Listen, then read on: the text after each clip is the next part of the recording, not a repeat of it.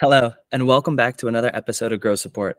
I'm super excited about this one because I got the chance to sit down with Sarah Cullerton just to talk about her journey in support operations, what it means, and how to get into it and the competencies you need.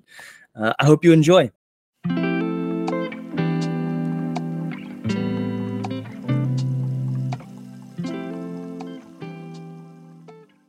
Hello. Hello, how are you? Good. How are you doing? I'm good. I'm excited to talk about this topic specifically. I feel like it's been like on my brain in generally for the last few months too. So I'm super excited because support operations, I feel like, has been really coming into more of a highlight over the past few years, especially with how much is happening in automation and AI over the past few years as well. It's becoming more and more and more important. And I'm really curious to pick your brain and see what you think about it. And we go from there. Yeah, for sure. Tell me about yourself. How'd you get into support operations? I was a team lead of a support team right before I got into support operations, but I'd always been doing operations work side of desk. I was the one that was taking on the projects, and the systems would somehow end up under me. And there became a point actually where I basically had to sweet talk them into creating a support operations role, because it's I can offer so much value to the company if I can just focus my time here. Because right now, I have my team that I'm trying to give attention to, and also all of these increasing systems needs and strategic things that I want to give my attention to. And it just wasn't fair to really either group for me to split my attention. So finally got a chance to do that full time and have someone take over my team. And it was huge to be able to actually start focusing on that. So, I've been in a formal ops role actually about 4 years, right around now. I've been doing it on the side of my other job for a while, which I think probably a lot of people have very similar, it's like frying pan into the fire, where you realize one day you're like, oh my God, I'm doing ops work all the time, Yeah. For me, I also came from kind of a similar thing. I started very early stage in a company that I'm at now. And when I started, it was kind of everything customer. So you were doing all of support, all of the ops, all of everything. Yep. And then we started to silo out of, hey, you're going to do most of the success stuff. I'm going to do more of the up stuff, make sure that you're successful. Let's start to focus in on that and really take the lead and go from there. I think it's really nice what you say. You kind of just discover that you're doing it the whole time. Yeah, for sure. And it's oh my gosh, this is a whole position. There's a whole industry being developed on this. And that was why I was so, I think, excited to learn more and connect with other ops professionals too, because when you do come up through that, you are kind of self-taught and you're just kind of figuring things out on the fly. I mean, there's no playbook for this job too. You're just kind of figuring things out and teaching yourself. And I think that's why connecting with other ops professionals is so valuable, just to see what other people are doing. How are you solving this problem? Things like that. But it's something that I look at and think, okay, yes, I carved this career out myself. But really, when I look back at the, because I was a theater kid, I look at spreadsheets, how did I get here? That's, it's a really weird path when you think about it. But when I look back at because I started on the phones, and what I had really great leadership. So when I came to them, as a shift lead, as a somebody who was on the phone, someone who was a team manager, and I said hey, this is a problem. This needs to get fixed. They didn't say, oh, I'll think about it. They said, cool, go fix it. And I got a chance to actually go accomplish things and start building up those skills and building up those muscles, which ultimately benefited the organization too, because they got those things done. And that they basically were able to create an ops program without much effort on their part by just letting me do it, which was getting your hands dirty is the best way to get in and get started. Yeah, absolutely. now that you've been in the role officially for some time and have been doing it the whole time, how would you define support operations? What is it exactly? Yeah, so there's a few pillars to it. There's, I think, what a lot of people think of initially when they see support operations. There's the day-to-day, keeping the lights on, system administration. You're making things work. You're building the things. But I think what really turns operations into something that goes from keeping things functioning to truly transformative for the business unit to support is somebody who's able to not just design good systems, but who is looking strategically and looking proactively and has a very strong like data presence. So you're spending not just time on reactive functions. This is a need, I'm going to build a system. But you're spending time looking holistically at the business, at the needs, checking like long-term business KPIs, what's our performance at, and you're working backwards from where you see the opportunities and coming up with tooling and decisions and process from that way versus starting with your systems and adjusting there. You're starting from the big business needs, you're working on the data analysis, and then you're trying to come up with tooling and solutioning to match that. And then from there too, so there's the data piece, the day-to-day system administration, and then there's also documentation and enablement that comes with that too. Because if we're building a system, we can't just build and release. We have to do the change management. We have to bring people along. We have to make sure they know how to use the systems that we're building. And then checking in with them too, like, how is this going? How is this working?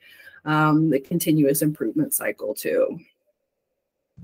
Yeah, and for me, I think about it as well, and the pillars are super, super similar. For me, I think systems and tools, definitely 100%. Data and insights, 100%.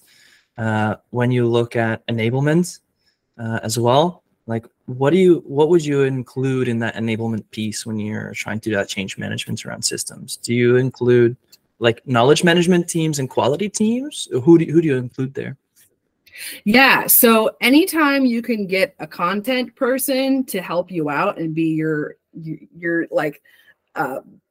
person on these projects, you're going to be in really great shape. You don't always have that person available. So sometimes I'm building my own enablement. Sometimes I'm working with a content team to help develop that. But I think that depending on the size of release, making sure that you are doing like full touch with your end users. So yes, I could write a document and get it to the leads, but me being in a meeting with them, walking them through a process, doing user testing, doing focus groups, anything that's getting them physically touching and interacting, your product is going to help you out once you roll it to the team, but also just getting in there directly and doing live enablement, which can be hard sometimes when people are remote and you're just staring at a Zoom room. It can be so hard, I think, sometimes to really realize if people are actually getting it.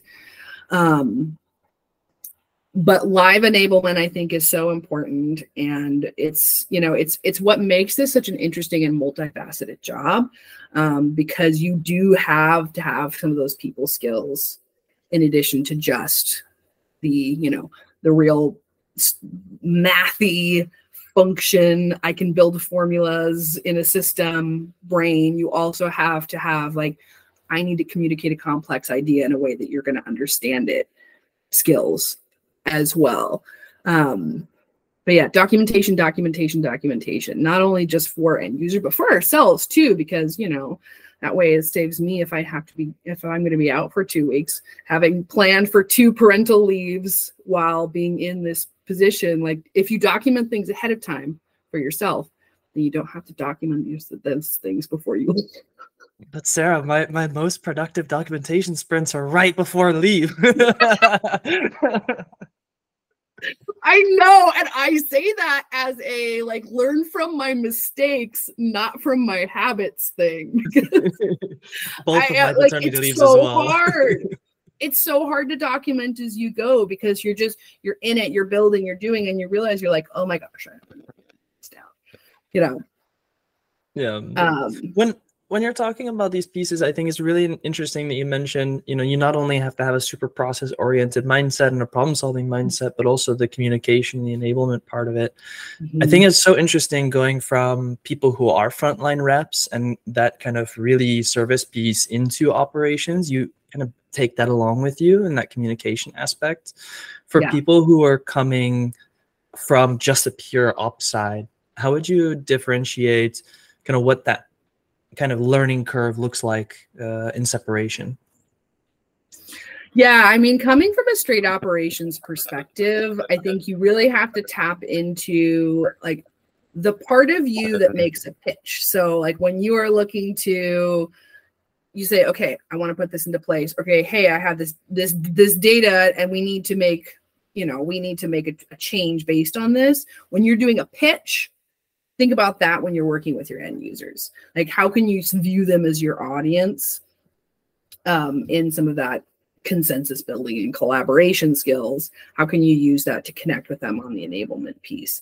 And it's something that I think I have seen not come quite as easily to people who are not on the phones. Like I think support is actually such a perfect like path for this, honestly, because you do have to have both you come pre-built with problem solving and people skills. Like that combination is inherent to successful support agents and is really a very, very strong tool set when you come into operations. So I just think this focusing on consensus building and just the underlying concept of how do we get everyone on the same page.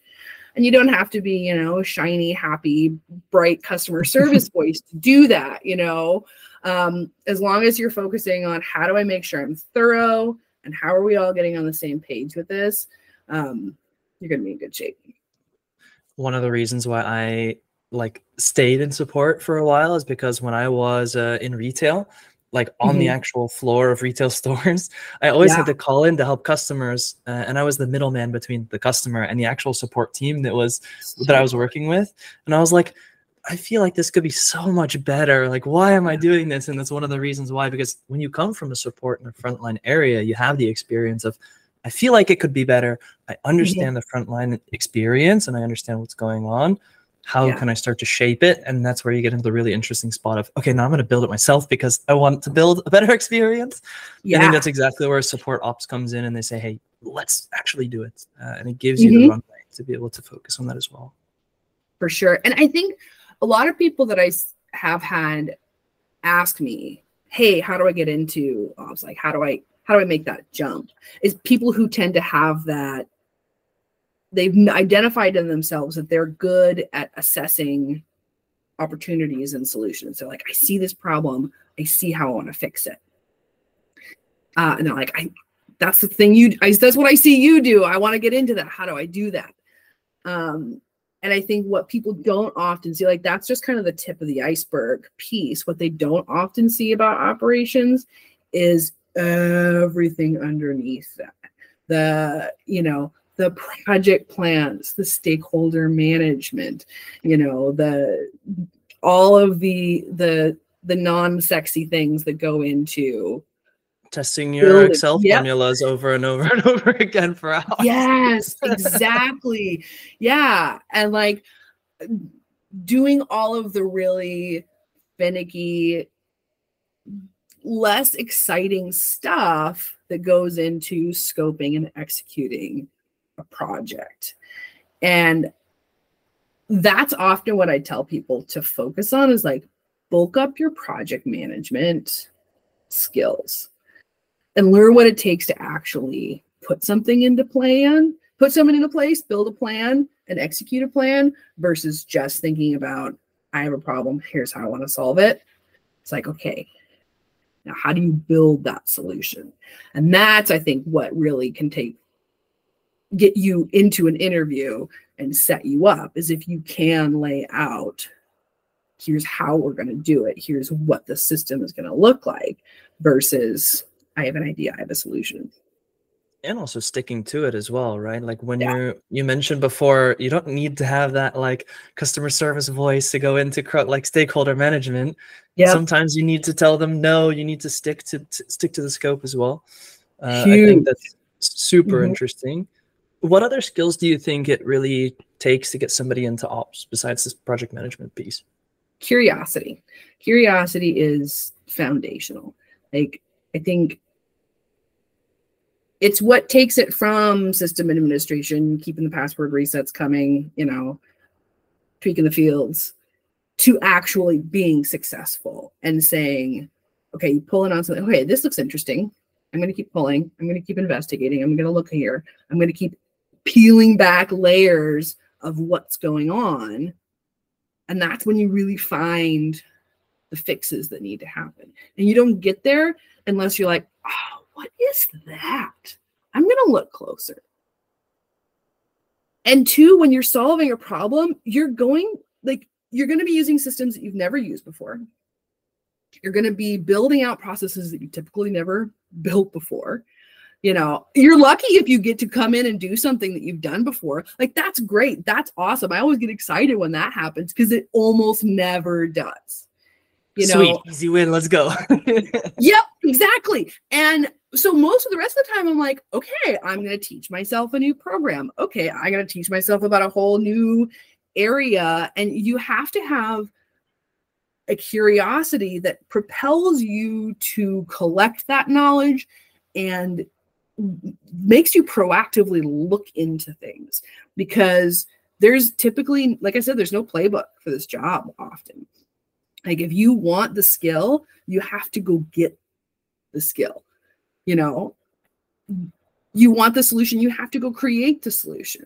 And if you don't have a driving curiosity with like a tenacity, you got to be that person that's like, API, how hard is that to learn? I'm sure I can figure it out. That's typically, I think, a pretty key thing for getting into this role and really making it that strategic, transformative kind of role. I think the curiosity piece is really, really important, because one of the things that I run into a lot when I'm, trying to consult members of the team to see how I can improve their experience or be able to help them from the operations standpoint, like how can I make your life easier, or what do we need to achieve? A lot of the times I say, how are things going right now? Yeah, things are pretty slow. It's okay. Like, things are working out. I said, okay, well, some context, one of the teams that I run is a B2C sales team. So they actually want it to be busy, not necessarily cut it down. And so one of the things that they say is, yeah, it's pretty slow. And I say, okay, well, why is it slow? What's happening? What do you want more of? Do you want more calls? Do you want more chats? And I think then they start to get into that, oh, I want more of this. Okay, well, how can we get more of that? How can we start driving that muscle? Yeah. And if you don't have this curiosity mindset, you're only going to look at that surface level and say, oh, it's pretty slow. Okay. But if you are curious, you're going to say, okay, well, like, I want more. How can I do it? You're going to start questioning things, and always questioning is also really important. Yeah, for sure. And I find that, like, when I've had either new roles that I've taken on or new business units, because I do more in my most recent role, I do more than just support the support team. I also have a couple other like high transaction teams in the business. But I'll have one-on-ones with my stakeholders, and they're like, oh, well, yeah, with nothing really else, we're good on reporting and everything seems to be working. I'm like, so how else is it going? What else is happening? Like, even if it doesn't seem related, just tell me about it. Let's just talk about it. And it's like all of a sudden we start to uncover, okay, there's performance management issues.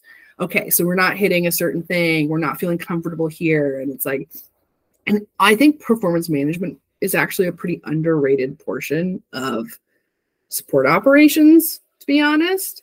Like, there's systems that support it that we typically administer, but it's often, I think, something that's like, okay, well, that's in the leads realm. Because like, if you look at it in terms of enablement is one of the pillars of support ops, and you say, hey, how can we enable your team to do better, and how do we actually manage that? What training do they need? How can we put that on? I'm curious to understand how much of that, like, actual people management side of things is also included in support ops, like workforce management, for example. How would you say is that also plays a role? Yeah, I think that, I mean, it's a matter of equipping the team leads and holding them, I think, accountable too. It's like, okay, do you have the data that you need to effectively see how your team is performing? Like you say, okay, we're doing well on this, but it's like, do you know, like how do we have the right metrics in place for you to actually have insight on that? Or do we just think we're doing well? Do we just like, oh yeah, they're always filling this out. It's like, okay, are they though? And are you looking at that? And constructing things for them, making sure that they're fully equipped with all of the data that they need. And then taking those into those metrics, those trickle down metrics where it's like, okay, well, I'm looking at this. I'm looking at our CSAT. I'm looking at, our customer sentiment here. And we're struggling here. The team leads are saying one thing. I'm seeing this end metric. How can I help equip them? And then say, okay, we have this information. We have this insight. What do those coaching conversations look like? How can I equip you? How can I give you more resources? What's not happening? What's the gap there? Because performance management is more than just a coaching conversation. There's a whole lot of infrastructure that goes into that. Yeah, do you have the tools that you need to succeed? Do you have the actual capability to be able to reach your goal or your target as well? Like if I'm focused on really trying to help a customer in a certain way, if we don't have the tool on that, how can I actually do that? Then you're spending a lot of time trying to find workarounds and things when we could more effectively solve that problem by implementing the tool. It doesn't come down to coaching conversations. When I'm in coaching conversations, you uncover a lot by peeling back those layers when you're finding out. Like I discovered one of my team members was doing something manually forever. And I was like, why are you doing this manually? We have automation for it. I built it. We have the build. We can definitely help you. The only way you're going to have those conversations and find out how things are actually going is by having those conversations as well. And sitting with them and doing observations too. Like I try as much as possible to find excuses to just like hang with a support team member and just watch them working in the programs. And I see things where I'm like, oh my gosh, what are you doing going to a Word document for that? Like, what did you just pull up? What is that? And it's like, oh, well, I have this. This is my cheat sheet for these things that I have saved. And I'm like, okay. So one, we need to fix a process that's requiring you to have a cheat sheet. And two, we need, like streamlined documentation. How can we make that? Do we just need a help text? Like there's so many things that we can unlock and that we wouldn't know because no one's recognizing it as a pain point and reaching out to us. There's no ops tickets. No one's bringing it in one-on-ones, but you go out and you see it. And those are the little things that are want to get help demonstrate the value of ops to everyone as well. But B, they just keep the machine turning, keep the queue chugging. Indeed. I'm really curious actually, because you mentioned like we're keeping the support queue running, we're making sure that everything is running efficiently. When you think about support ops, where does it live for you? Does it live in support or does it live in a separate ops team specifically, just kind of in the organizational structure? Yeah, that's a good, and I've sat in both. I think for me, I have felt most effective when I am not sitting inside a support team directly. And I think that's because I've been able to have more of the business consultant relationship with the support team that will let me say, I don't think that's a good direction for us to go. And I can be in more of a position to advise, consult, recommend, rather than having, honestly, my boss saying, oh, this is what we're doing, you go build it. Which I think depends on the company and it depends on who's running your support team and their preferred relationship with ops. I think that, so it's just, part of that is a little bit of my perspective, but I think that operations is often good when they're a little bit of a fresh voice and a disruptor sometimes too. They can look at things and say, hey, we need to make a change here. We have some big opportunity here. And when you're inside the support team, you can get lost in, I think, the weeds a little bit. So yeah, for me, I think that's been the most effective. And it's actually interesting because I'm actually sitting on a revenue ops team now, which I haven't done before. Because I've been always on inside a support team specifically. And so having that perspective, that wider company perspective of how what I'm working backward from isn't just support KPIs, it's company growth and how the support team is contributing to company growth. It's been a very interesting perspective shift. Yeah, you also get to track the ops through the entire customer journey and everything surrounding it throughout the core company as well. We also introduced revenue operations about a year ago or so, and going into that transition and really centralizing it is super, super helpful, because then you also have somebody who's dedicated to looking at that. I'm still the support ops person, but I'm also leading and supporting the supporters at the same time. And we have RevOps on the side. So my relationship with them is really, really good because all our systems and automation are there. Everywhere is there. And they really do give that objective approach where you do get to be this business consultant side of it and say, hey, for our customer experience, we need to start doing this so that we can manage the relationship of the organization, make sure that we're hitting retention and growth. This is what we need to do and how we can build this for you. Super, super interesting. Yeah. And what I feel like I've often found myself fighting when I'm sitting in the support team versus when I've been in a separate organization is short-term versus long-term thinking. Because, I mean, we've all been there, we've got fires to put out. We have, we have bugs that we're dealing with. Like, it's very much, we are dealing with what is in front of us, and we want to fix the things that are causing pain for us now. And it feels like the only other big picture, okay, what are we actually trying to do here is this more generalized efficiency, and getting out of how do I fix what is in front of me, because that's the support team, that's director of support, manager support, that's their job. And it's my job to zoom out and say, where do we want to go? We can look at that and actually start building towards having a long-term vision for what we want the support team to be, what we want the support experience to be, and actually start shaping and directing things versus firefighting. When you're talking about firefighting, I'm really curious what your almost war story is of your worst dumpster fire that you've had to deal with. Okay. So I can remember it to the day. I can just see it all happening in my mind. It was early in the morning on a Thursday morning, 2 or 3 a.m. And I'd weaseled my way into the Slack channels of all of the engineering team, because they're it's easier to just have her in here instead of trying to tell things. So I had all so my phone just started blowing up. Alerts. Everything's gone. I can't get to anything. It's gone. So we've been hit by a ransomware attack. And this was a company that had a ton of on-prem stuff. So it was hitting our, service was down. It was like our reception service. It was a contact center. Everything was down. and we couldn't get into anything. And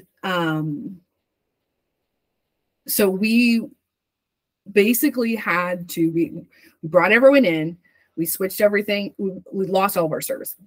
Everything that we had internally for communication, all of our product, it was all gone. Basically, we had left was Salesforce. So brought people in, they had their couple of cloud-based programs and cell phones. And we just started plunking out responses, and I was literally running cell phones in between people to try and get these calls processed.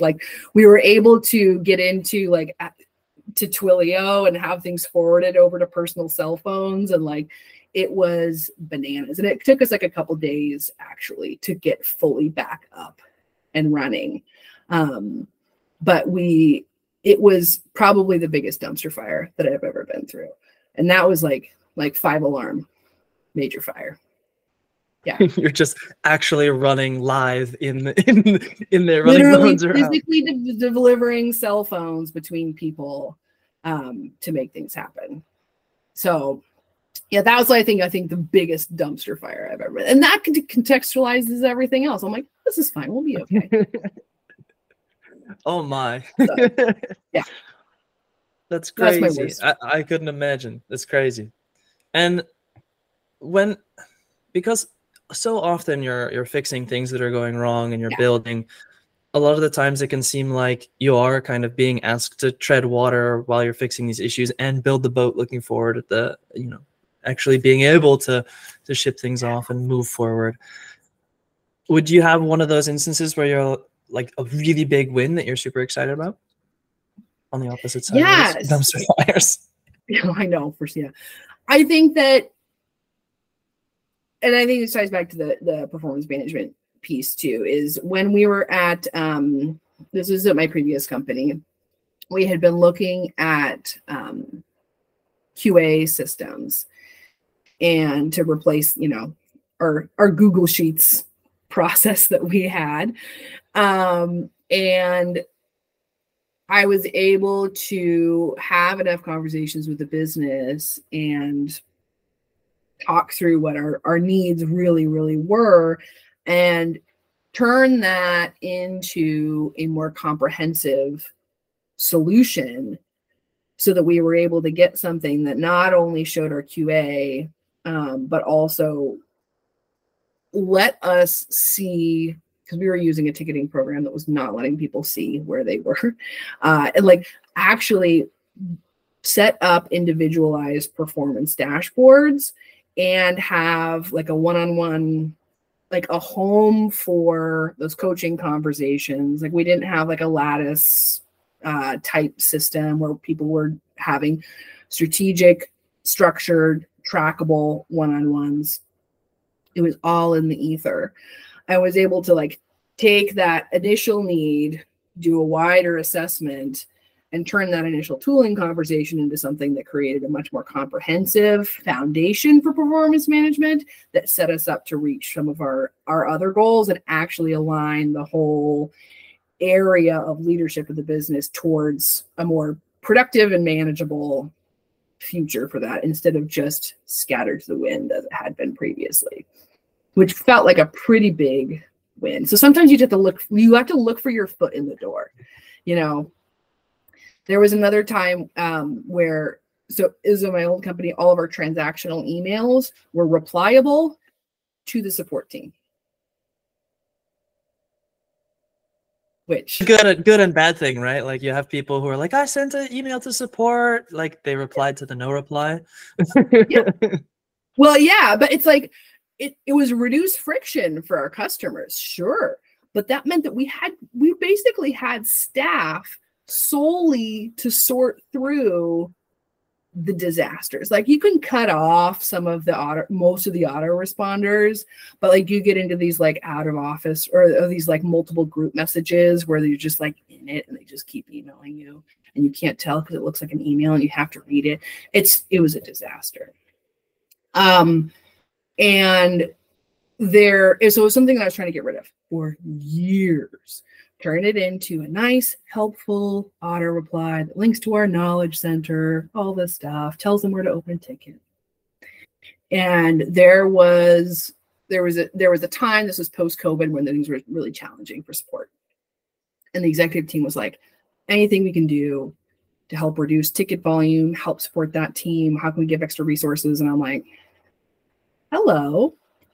So what if I could slice off 30% of our tier 1 case volume with one simple product change? And they finally let me do it. You have to wait for the right moment sometimes to get things like that through and get your foot in the door, which can be hard to wait for sometimes. Nice. And especially in an operations role, you are needing to liaison with so many different parts of the organization. I think ops is one of the most cross-functional opportunities that you have. So you really get to get a piece of every single part of the business. Is there like a favorite kind of department or team that you've loved working with cross-functionally? I love building relationships with the IT teams at companies that I've been at. You will inevitably always end up working on some sort of project with the IT folks. Also, the IT folks are where the fun people are at. Like IT and support, I feel like are the two most fun departments at any company, and they're natural allies. But there's not only is there a lot of projects that like it's good to build a relationship there because you're gonna need favors from them. But there's a lot of overlap too, and I've learned a lot from the IT professionals that I worked with too, because we're doing similar work. It's just internal versus external. But overall, I think as ops is in a great position to be a very giving role inside an organization. There's a lot that you can do to help support other teams.